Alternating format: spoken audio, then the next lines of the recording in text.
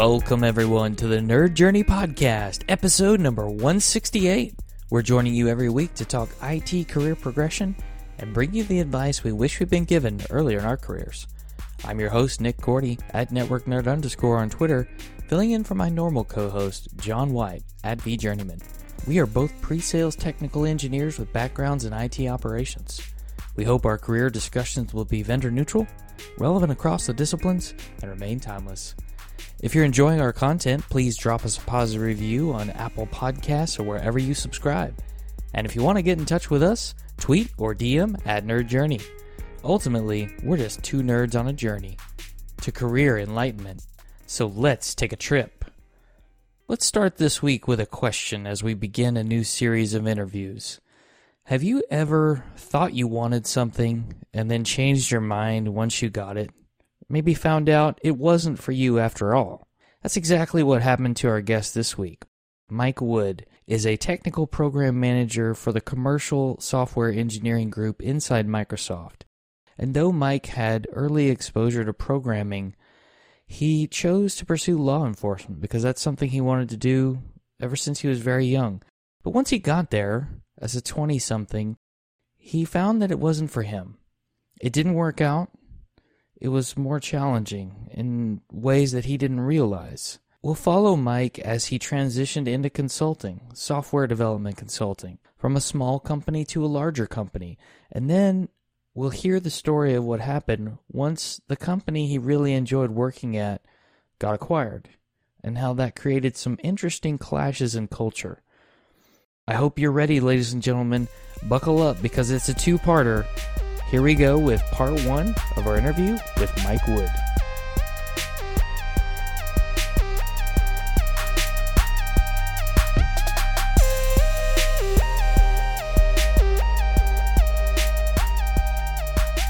Mike Wood, thanks for joining us on the Nerd Journey Podcast. Thanks for having me. Appreciate it. Awesome. Can you tell us, and the listeners, what your day job is, what you do there? So I currently work for Microsoft. I'm a technical program manager with a group called Commercial Software Engineering, and that's an enablement organization inside of Microsoft. So we work with some of Microsoft's really large customers, and we go in and help them. We're actually coding with them to solve some of the problems that they're having. And so we're down there in the trenches, hands on the keyboards with them, and we take those learnings back to the product teams. And so, because we figure if we can solve a problem for some of Microsoft's largest customers, right, on the platform, on the Azure platform, whether that's cloud or on edge devices, then we know they've got it solved for, pretty much everybody. Cool. Or if you have problems and need to work around things, yep, then you take those learnings back too, I'm assuming. Oh, yeah. All that goes back to the product teams, and we can get them engaged to resolve issues and reprioritize certain scenarios, et cetera. Oh, that's really cool. I think that's a real strength of an organization that has that type of team that, goes out and experiences the customer's pain and brings that back, not just hearing stories kind of secondhand. How did you originally get into technology as a career? Well, as a career, that's a good or question. Technology in general. Okay, so starting from just general technology, I was about 11 or 12 when we got a first computer. It was a Commodore 64, right? And my father, when he went to buy it, my brother, who's 4 years older than I am, and I were both like, we want a computer. And my father had several brothers that were technical in nature. And when he asked them, what should I do? They said, buy them a Commodore and don't buy them any games. So we received the Commodore, which back then came with a book that taught you BASIC, right? Basic programming language. And so we started playing around with that. There was no disk drive. At some point, we finally got the cassette drive so we could save the things that we typed in there. Otherwise, you turned it on and you just had to, let it sit. Oh, man. Cassette drive. Oh, yeah. And we used to get a magazine. I don't remember the name of the magazine, but it would have basic programs in it that you would type in and then troubleshoot and that kind of thing. And that got me started in computers. So I took some programming classes in high school, and that's really what got me started in technology, but that's not the career that I got started in. Sure. Do you remember The first time you heard "go to" considered harmful? I think that was my high school teacher. Yeah. He's like, don't do that. Awesome. So how about that? How about the career then? So the career started out when I was growing up. I always wanted to be in law enforcement, specifically like federal investigations, FBI, U.S. Marshals, Secret Service, that kind of thing. And I actually went to college with the intent to get a degree, do 3 or 4 years work experience, and then apply to the FBI. And because back then it was, unless you could speak, 5 or 6 different languages, you had to have a little bit of some sort of related experience in order to get involved, right? And so I thought, well, you know what? I'll get a degree. I will do some time as an officer somewhere and get some work experience, and then go into the FBI. And I got a job as so my degree is actually in police administration from Eastern Kentucky University, and has nothing to do with technology. I did take some programming classes while I was there, but that was just because I was like, oh, Pascal, I did that in high school. I could probably make an easy class out of this. And then I got a job actually as a police officer for a short time and realized that wasn't really for me. And so at that point, I was like, well, now what am I going to do? I ended up, I remember calling my dad and saying, yeah, this isn't working out. And Dad was like, that's great. Do you need any money? Can we, how can we help you? Please don't move back home right now. But Or ever. yeah. Well, I have a lot of siblings, and I think I'm the last one, right? And so I think Dad was very happy that we were all out of the house at that point.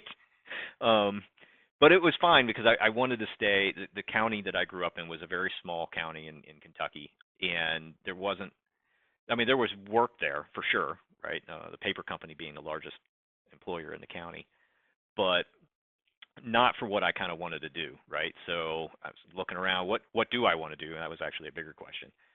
So I ended up just stumbling across things like, well, I know how to write some code, right? I know how to create some websites, very simple HTML. Back then, there was no CSS, right? And very few people did CSS. It was just all inline stuff, back when the table element wasn't an evil thing. It just so happened that I happened across a job that was being offered by Eastern Kentucky University, where I went to school, in their housing department, and they said they needed somebody that knew the Alpha4 database, which is a text-based database, long time ago. And I had done a little bit of that in high school. And so I was like, all right, I can apply for this. And then started working there, and then it ended up doing almost zero with Alpha4, mostly mainframe, just to get stuff. And I wasn't programming against the mainframe or anything like that. It was just using it, right, to make housing assignments and that kind of stuff. But then I got sucked into Microsoft Access in order to, the director there in the housing department decided, you know what, I think we can automate some of the processes to do matching of roommates and that kind of stuff.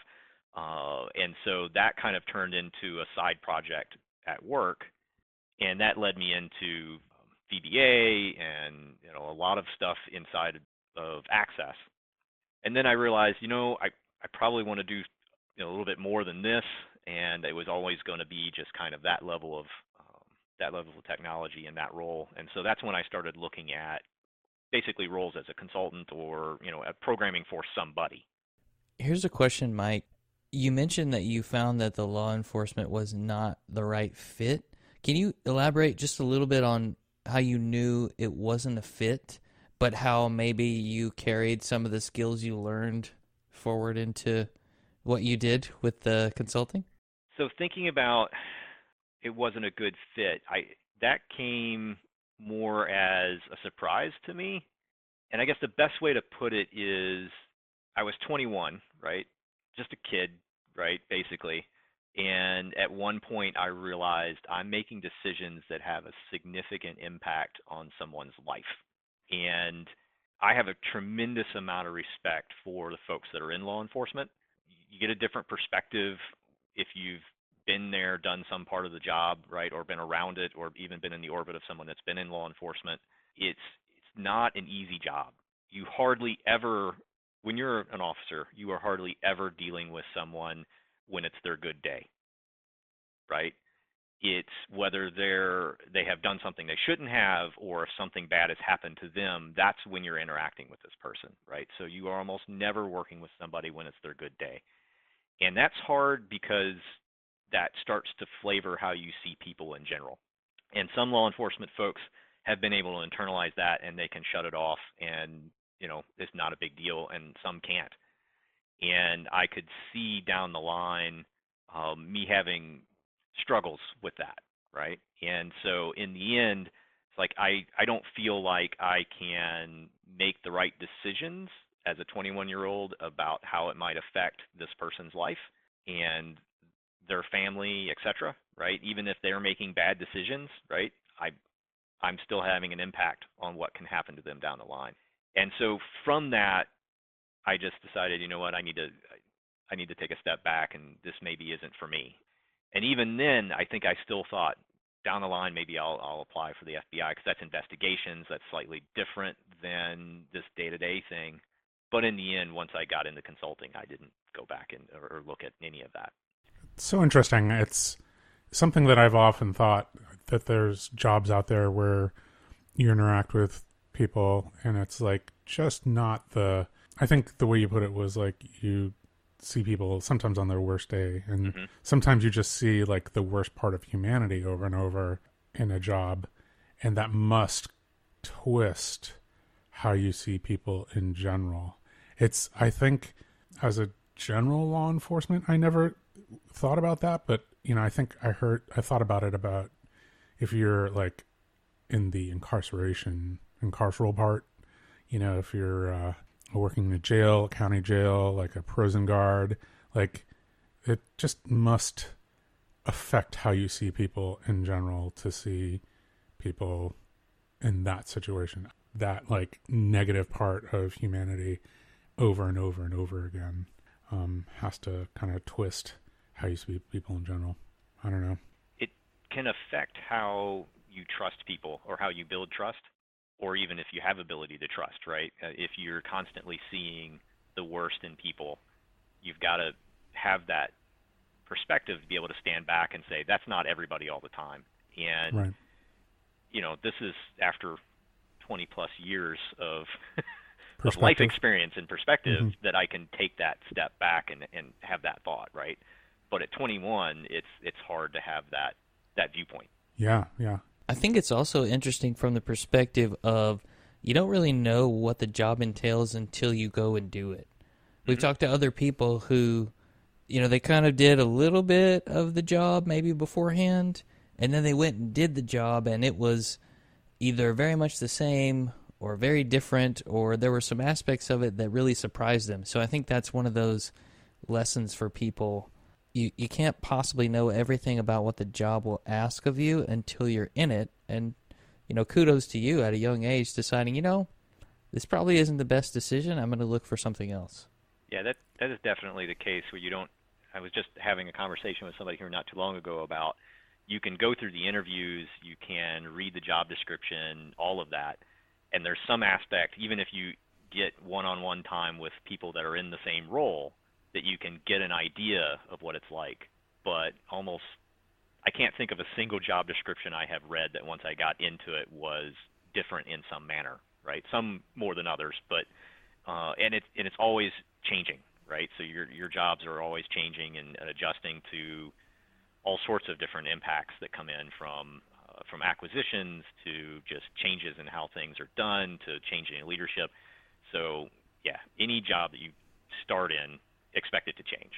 The industry might change. Yes. Like if it's like you're in some kind of vertical industry, maybe there's a global pandemic and then everything changes. Yes, absolutely.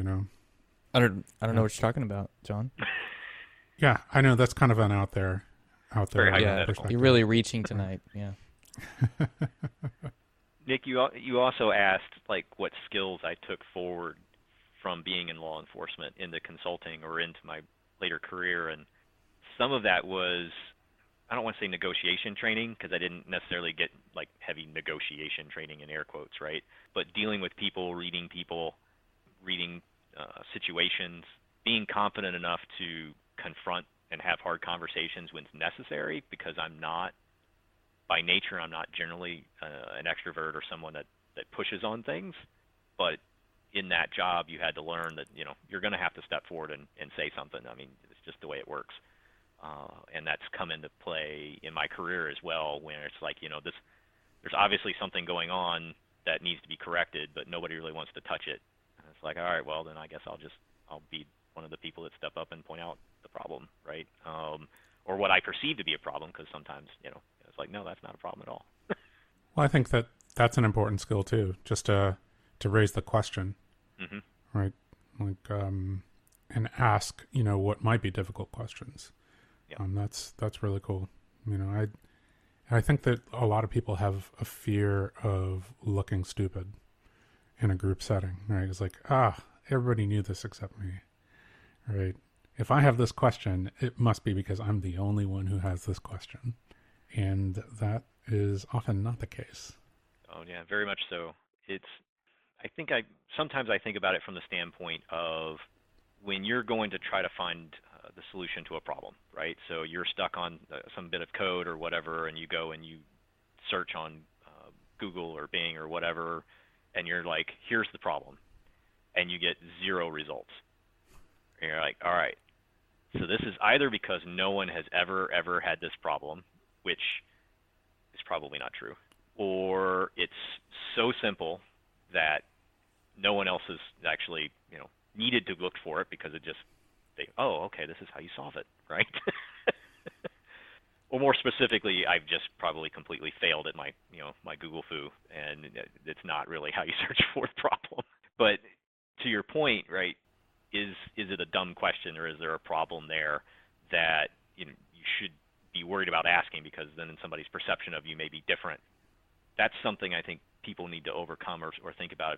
Most of the time, there's someone else has already had the problem, may have even solved it, or if they have a problem and they're just too scared to ask the question, to your point, someone else in the room has the same question, or somebody else in the group or whatnot probably has the same question, and maybe they're scared to bring it up as well. You might as well just ask, right? I mean, and get it out there. I have a strong theory that you can make a basis of a career just being the one in the room who asks the questions, works through things and then documents it. Like, that could be like your entire value add to an organization. And that's almost the basis of an entire career, to be the fearless one. But some of that is what program managers do, right? And technical program manager, TPMs at Microsoft, we ask a lot of questions. A lot of our role is very similar to a product owner, but at the same time, it's also asking a lot of the questions when we get in with a customer.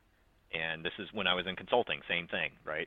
You ask question after question after question. You just, why? And then they give you an answer. Why? Right? Or the 5 whys, right? You just keep asking to keep getting deeper. And so to your point, yeah, there's absolutely people that make their entire career based on just asking questions and being able to pull in all that information, summarize it, and then convey it to the other people who can actually solve the problems. Yeah, being that funnel. I like it. Yep. So what, like, I understand now that you kind of got into that software consulting, but that had to be pretty early. You're talking about like transitioning to Access databases, which I think if you are younger than a certain age, you probably have never even heard of that product. So this was around 97, so 1997. So I've been in the software industry for 23, 24 years, something like that. Yeah, I transitioned right around 97. Got it. Hey, Office 97 was out for a long time, so it's a solid package of products. I remember using them. Yeah. It's that transition from Access 97 to Access 2000 though. That was a real killer. Well, luckily I got in one of the positions I got right after working for Eastern in the housing was a small firm in Lexington, Kentucky, and they were mostly a networking and infrastructure group. They had a very small programming group. There was my manager and me for a while, right? And then we had a couple other people, but for the most part, it was the manager and me.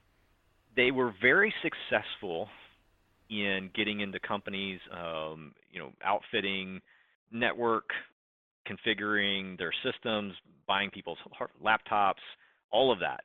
And their salespeople were really good, almost too good when you only had two people working on code, right? So there were a lot of projects. But as part of that is when I got introduced to VB6 and working with SQL Server. Back then it had just, I think, been called SQL Server, because I think the version prior to it was Sybase, right? It was still owned by Sybase. And so that was my, first leap out of Microsoft Access was into VB6. And that's Visual Basic for anybody who might not know that's listening. Yes, yeah, that is true. Later on, I got into .NET, and there was VB.NET, and now I don't think anybody really does VB.NET anymore at all. It's all C# if they're doing .NET. Back then, that was all new to me. Like I said, I had taken a few courses in high school and a few courses in college, but no theory, right? Back then, the concept of classes to me was a new thing. Interfaces were a new thing. And I actually learned most of that by reading code that we had kind of inherited at the firm I was at, that had been written by kids that were in college, right? So you got guys that had been getting a lot of theory and understood data structures and those kinds of things, and I hadn't had any direct education on that, right? So I was just looking through code and saying, okay, what I see it work, now I have to understand why it works that way. And a lot of decomposition went on. Oh yeah, that's like turning on the macro recorder in Microsoft Excel and doing a bunch of stuff, and then you go look at the code and you're like, oh, okay, so that's what that command does and it was actually me clicking this cell or typing this thing. That's pretty cool. Yep. Did they comment their code well? I have to ask that question. I mean, to be honest, I don't remember. I remember my manager and I spending a lot of time looking at something at various parts of the code and like, how does this work? Or why does this work? Even if they commented it well, it's potentially like a lot of code bases where it's like the comment doesn't really apply anymore. And you look at it and you're like, all right, this just doesn't match what it's doing now, right? Which is not as great as some of the comments that you get. There's like, I don't know why this works, but it does, but don't touch it, right? Because if you modify it at all, it'll never work again. And you're like, oh, surely this is pretty easy. And then you change it and realize, no, bad idea, put it back. Yeah, the next revision is like 300 more lines than the one before it. Yep. That's too funny. What was the next transition then? Was it bigger and better? Like, was it a bigger platform? Was it expanding the scope of that role as the company grew? As I mentioned, right, the salespeople were extremely good at what they did. And I remember getting to the point where, back then I was, 21, 22 at the time, and I wasn't married, I wasn't seeing anybody, so I worked a lot. And that didn't seem to bother me at the time, right? But then I started to realize that, no, I am here a lot. And I'm starting to get extremely stressed because I have a lot of deadlines with a lot of different projects all at the same time. And even back then I was looking at, we're managing this wrong, right? But they weren't in a position to hire more folks to come on. And I started looking around. It's like, I need to get someplace where it's more than just my manager and I. Like, so earlier, John, you were making the comment about people being scared to ask questions, right? They may look stupid or they may look like they're not good enough to be where they're at. But I think I realized something, or I came to a conclusion, and then later I realized I wanted to be around a lot more people that were way smarter than I, right? So that I could learn. And some of that just boiled back down to working with my manager, who was really smart. He had a lot of really good business sense, but it was just him and I, right? So I really wanted to expand on that. And so I started thinking, there's just too many projects, right? We're getting overloaded all the time. It's super stressful, and I want to learn more, right? And so there wasn't a whole lot of time to learn when it was just like, get it done, get it done, get it done. And so I started interviewing for other consulting companies, and that meant basically moving out of the Lexington area. And I ended up getting a job with a company called GA Sullivan out of Cincinnati. And the main office at GA was in St. Louis, and they had a handful of offices around the U.S. at the time. And that turned out to be one of the best moves I ever made. I went and worked at GA and worked with some of the best people that I have ever worked with that I still talk to today, even though that's been over 20 years ago, and I still talk to one of them almost every day. That was more VB, right? More VB6, more SQL Server, ASP, back when it was just ASP, Microsoft Active Service Pages, before there was .NET. And then I got onto a project that was .NET right when .NET was coming out, right? So we were working with a interim build of Visual Studio .NET. So it was between Beta 1 and Beta 2. And we lucked out and got onto a project where Microsoft Consulting Services, or MCS at the time, they owned the ticket on the job, but they had us coming in as a partner to help, and another consulting agency also came in to help a little bit. I didn't know this at the time, but I think it turned out to be one of the largest .NET projects being done outside of Redmond at the time, right? Because this was brand new, and we were porting what essentially was a CRM or a contact management system from an app that was written in complete ASP over into .NET, right? And so it was all brand new. Like, what in the world is a web form, and why do I care, right?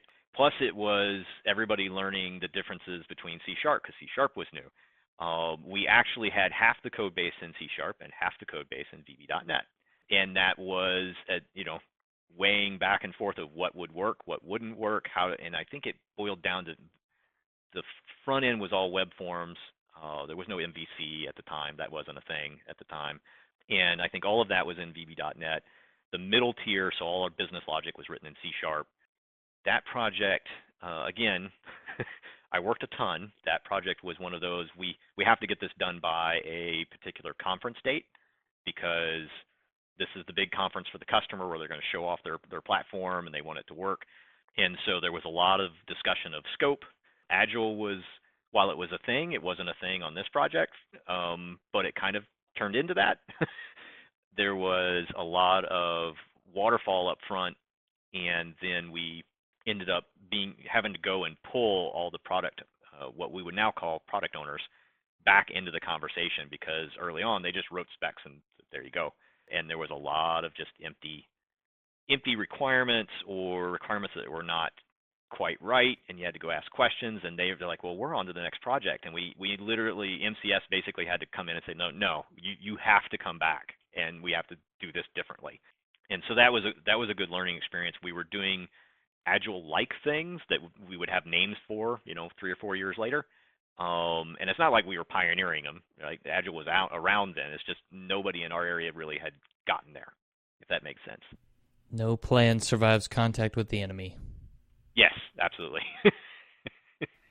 And you probably didn't even call it waterfall development at the time, right? No, you called it, software development, right? Right. This is how we do things. Yeah. That is a couple things that just popped into my mind as you're talking. I was like, I don't think that I actually knew that ASP stood for Active Server Pages. I think, like, in my entire career, I never wondered what it stood for. Also, the I don't know, just like an interactive software package without the model view controller like pattern. Mm-hmm. I never thought about that. Like, what was done before that is like, somebody had to come up with that paradigm. It had to become a paradigm. Yep. You mean you never used VI to make programs, John? That's the good stuff. Yeah. That I definitely have done that, but just that concept, the MVC concept, it's so embedded, right? I think that everything, I almost like decompose things into that, even if that's not necessarily how it's being implemented.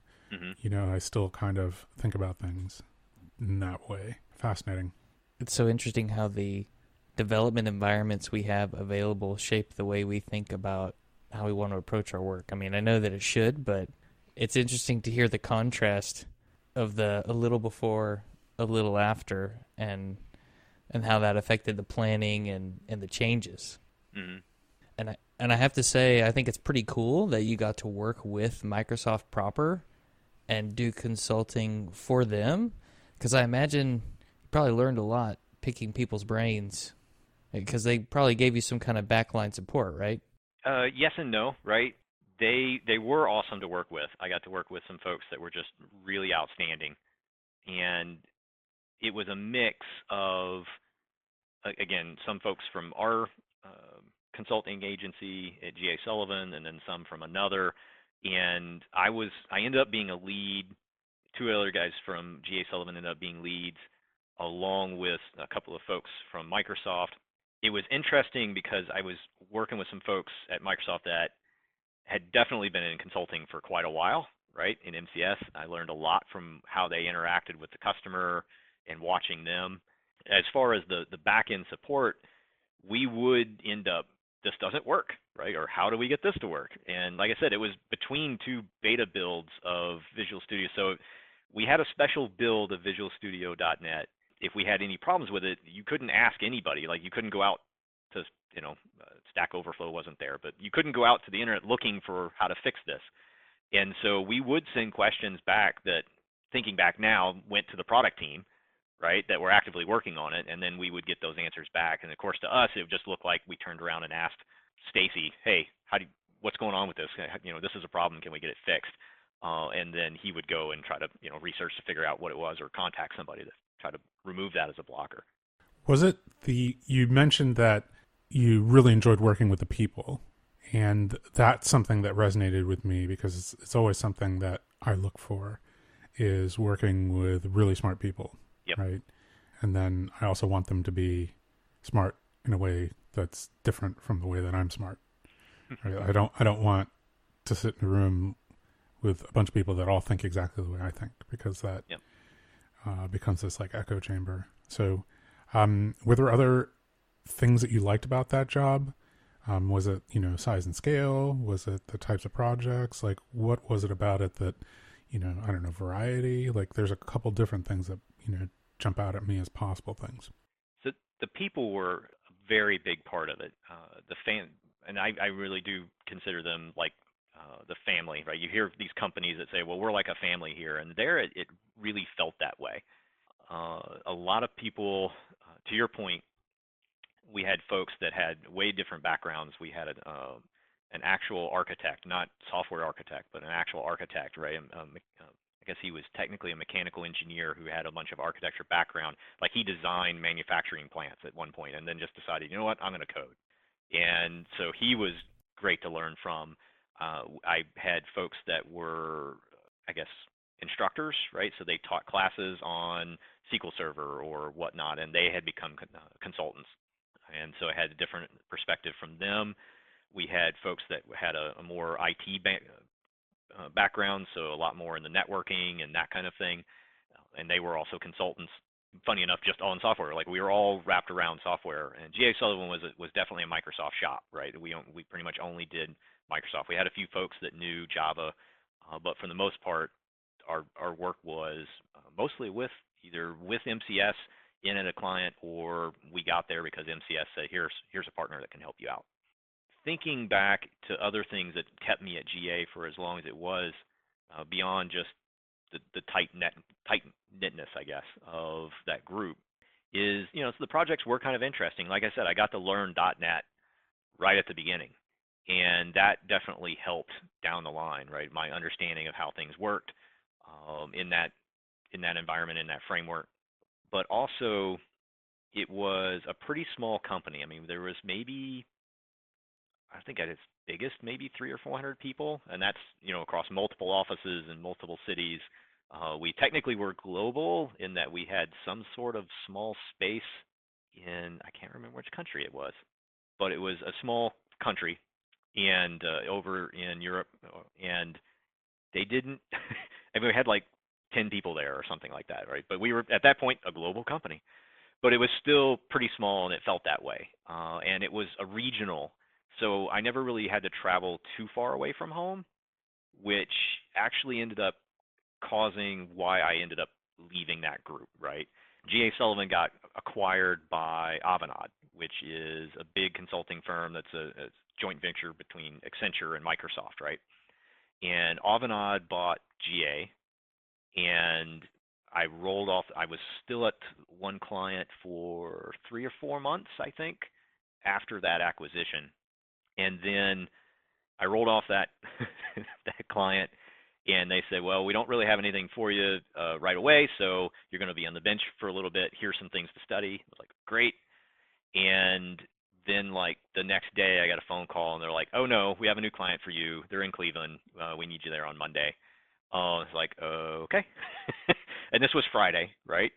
And At least it wasn't Saturday, I guess. yes, yeah. I guess Avanade at that point, and a lot of really large consulting companies, that you could be anywhere, right? And there's a different flavor for each type of consulting company that you get into.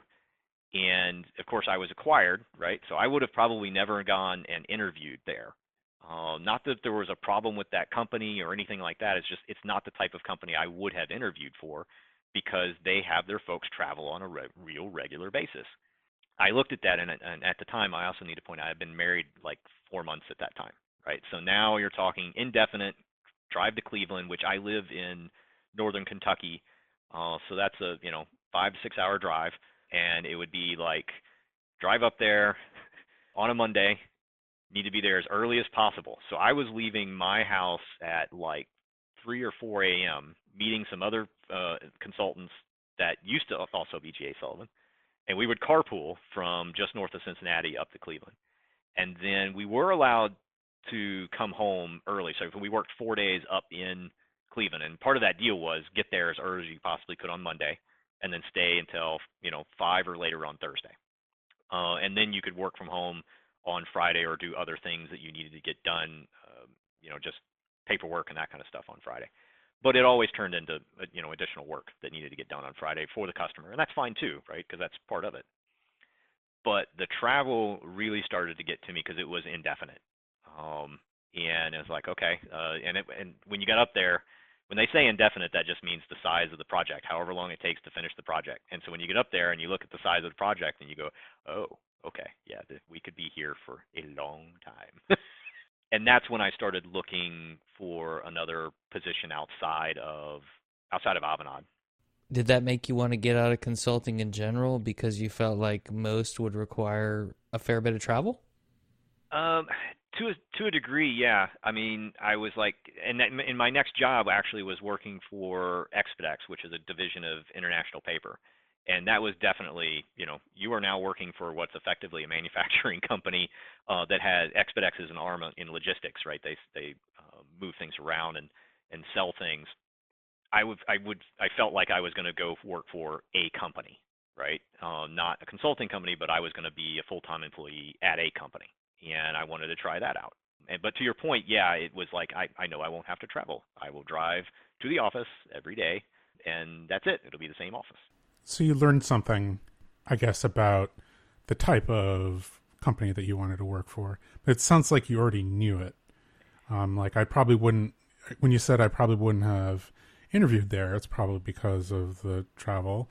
But then when you experience the travel, you said, oh, this definitely is not for me. Yeah, driving to Cleveland or driving 6 hours anywhere like twice a week, I would say is not a sustainable thing. I was going to say, like, you got to fly, but then even like door to door, like flying, Yep. can be 5 to 6 hours. You plan to be the person who does the carpooling and you pocket the mileage. That's the only way to do it. That's what I was thinking the whole time.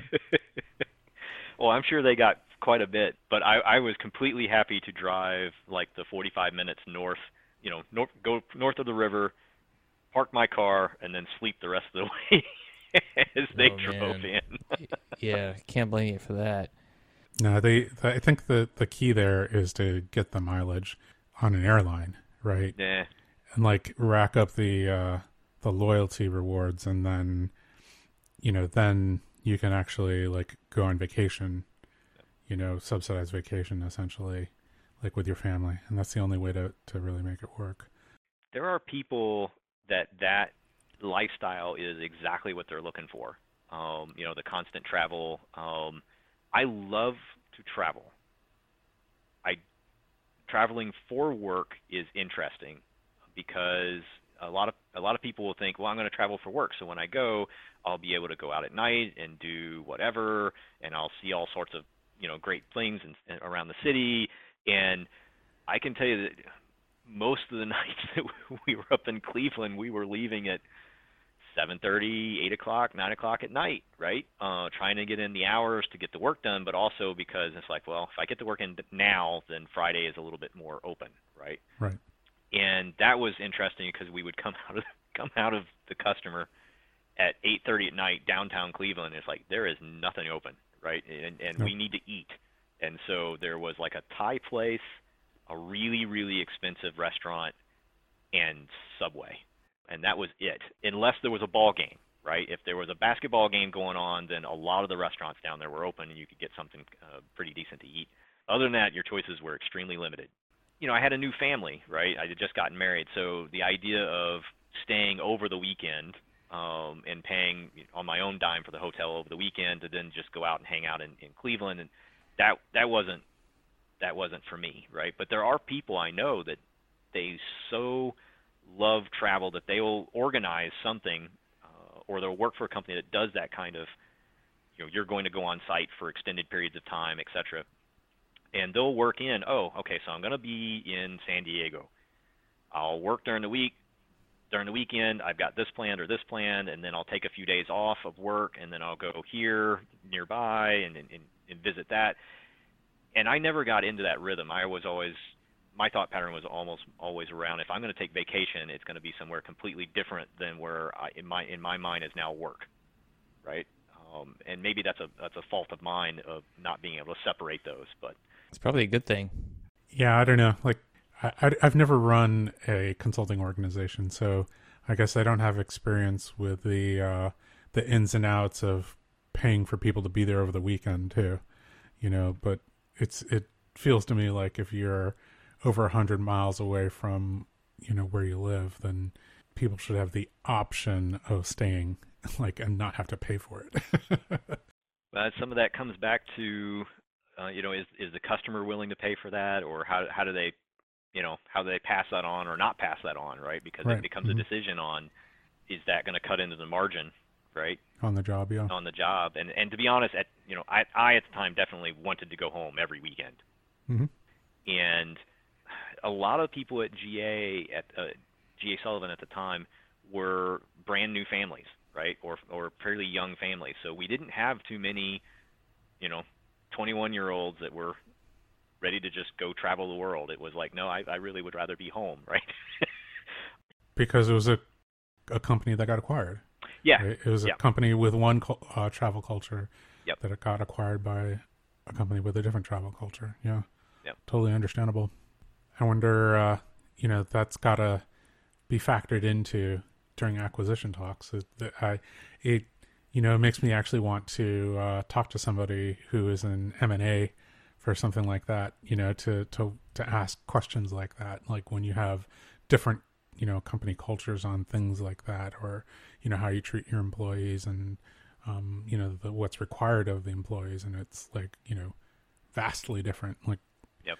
do you go, I know that we're going to get 60% attrition and I don't care, or, what is the idea there? What's the theory of the acquisition? Because if it's a consulting company, oftentimes, it's the people that you're acquiring, right? It's the knowledge base. It's the the depth of knowledge of the people. And if they all start to leave because it's too different from what they signed up for, then what's the point of the acquisition? It could be a mix, because they could also be going after the customer base. What customers are being served by that consultancy, right? And Yep. are they in markets that you're not in, right? And in some of that, I think, was the case for GA Sullivan and Avanade, right? We had customers that were in markets that they just didn't have, and so they bought into the market. And because they could get people and say, all right, well, you're traveling here now, right? They were buying the people, but at the same time, I think the attrition, I wasn't in the minds of the people that were there, obviously, but at that point, it's like, if I can get people to replace them, then I've got the locations, right? And I've got the customers at that point. Right. So I've been in 3 different acquisitions now, and not a single one of them has gone well for me. not that they were horrible companies or anything along those lines. It's just for my particular situation, they have not worked out. And one of them, I was kind of, I don't want to say behind the scenes because we were the company being acquired, but I was in a role of the company where I was being asked to present data or, answer questions, right? So it was, I was aware that the acquisition was, ongoing and that there were talks, and I was answering questions. So I got asked some of these questions that you're talking about, but mostly on the tech side and how things worked and that kind of thing. But out of the 3 acquisitions, 2 of them I stayed long enough to be considered like an employee of the new company for a time. And one of them I just realized up front, I'm like, nope, that's not going to work. And so I actively left before the acquisition occurred, all on friendly terms, but it was very clear. It's like, okay, that's not the culture I want to get into.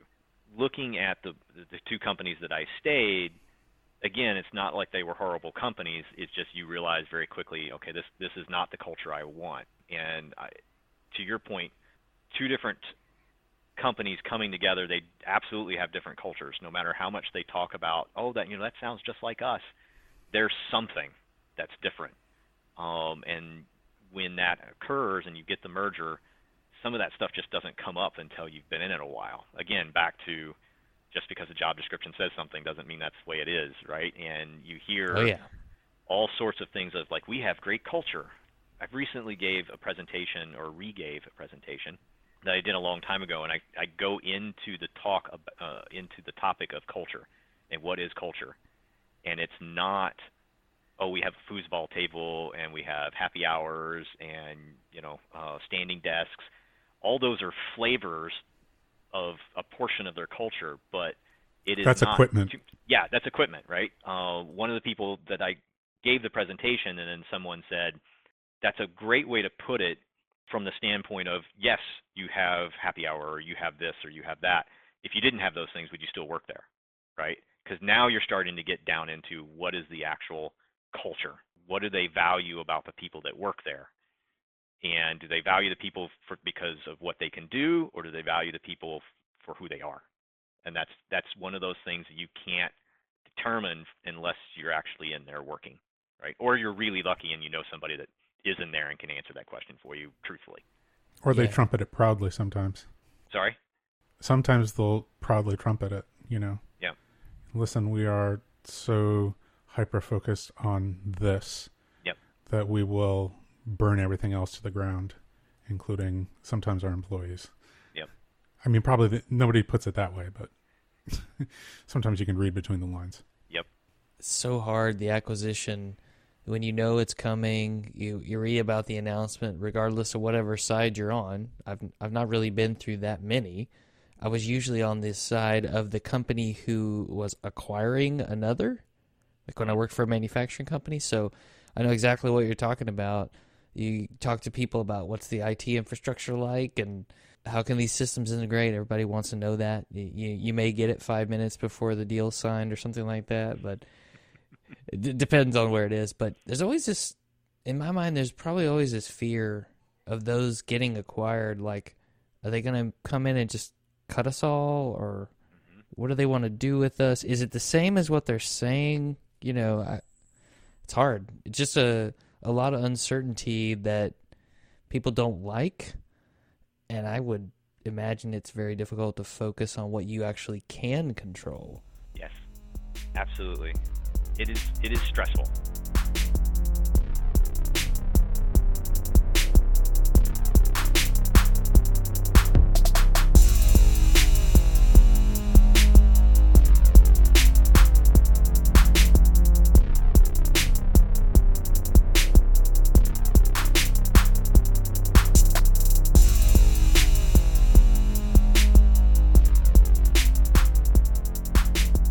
I want to give a special shout out to anybody out there who's listening that works in law enforcement.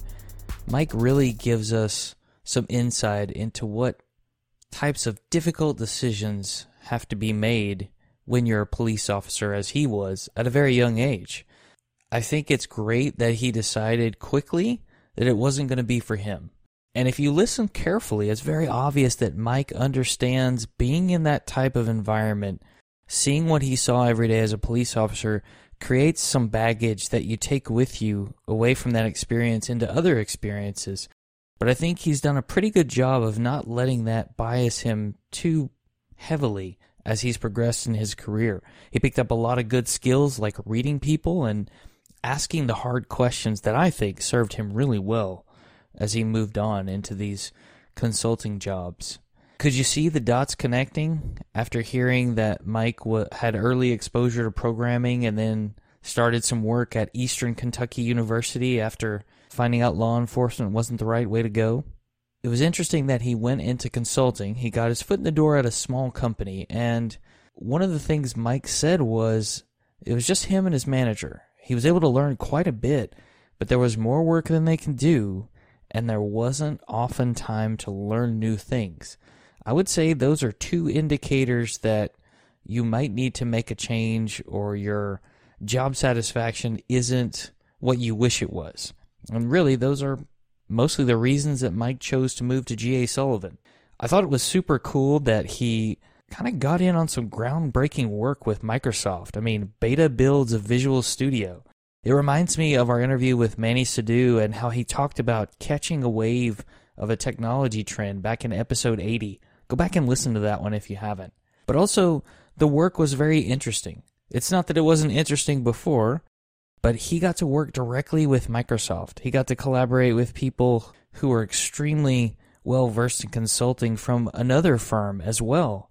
And that collaboration, learning from other people, that helps you mature as a technology professional or professional in a different area, for that matter. And after the company got acquired, Mike's travel burden went up significantly. He spoke to us about having to travel 5 to 6 hours one way to the place that he had to work for most of the week. And if he worked really hard for 4 days, he could come home and spend Friday doing catch-up and administrative work. He also shares with us that the life of the road warrior, whether it's on planes or in cars, on the subway, whatever it is not glamorous.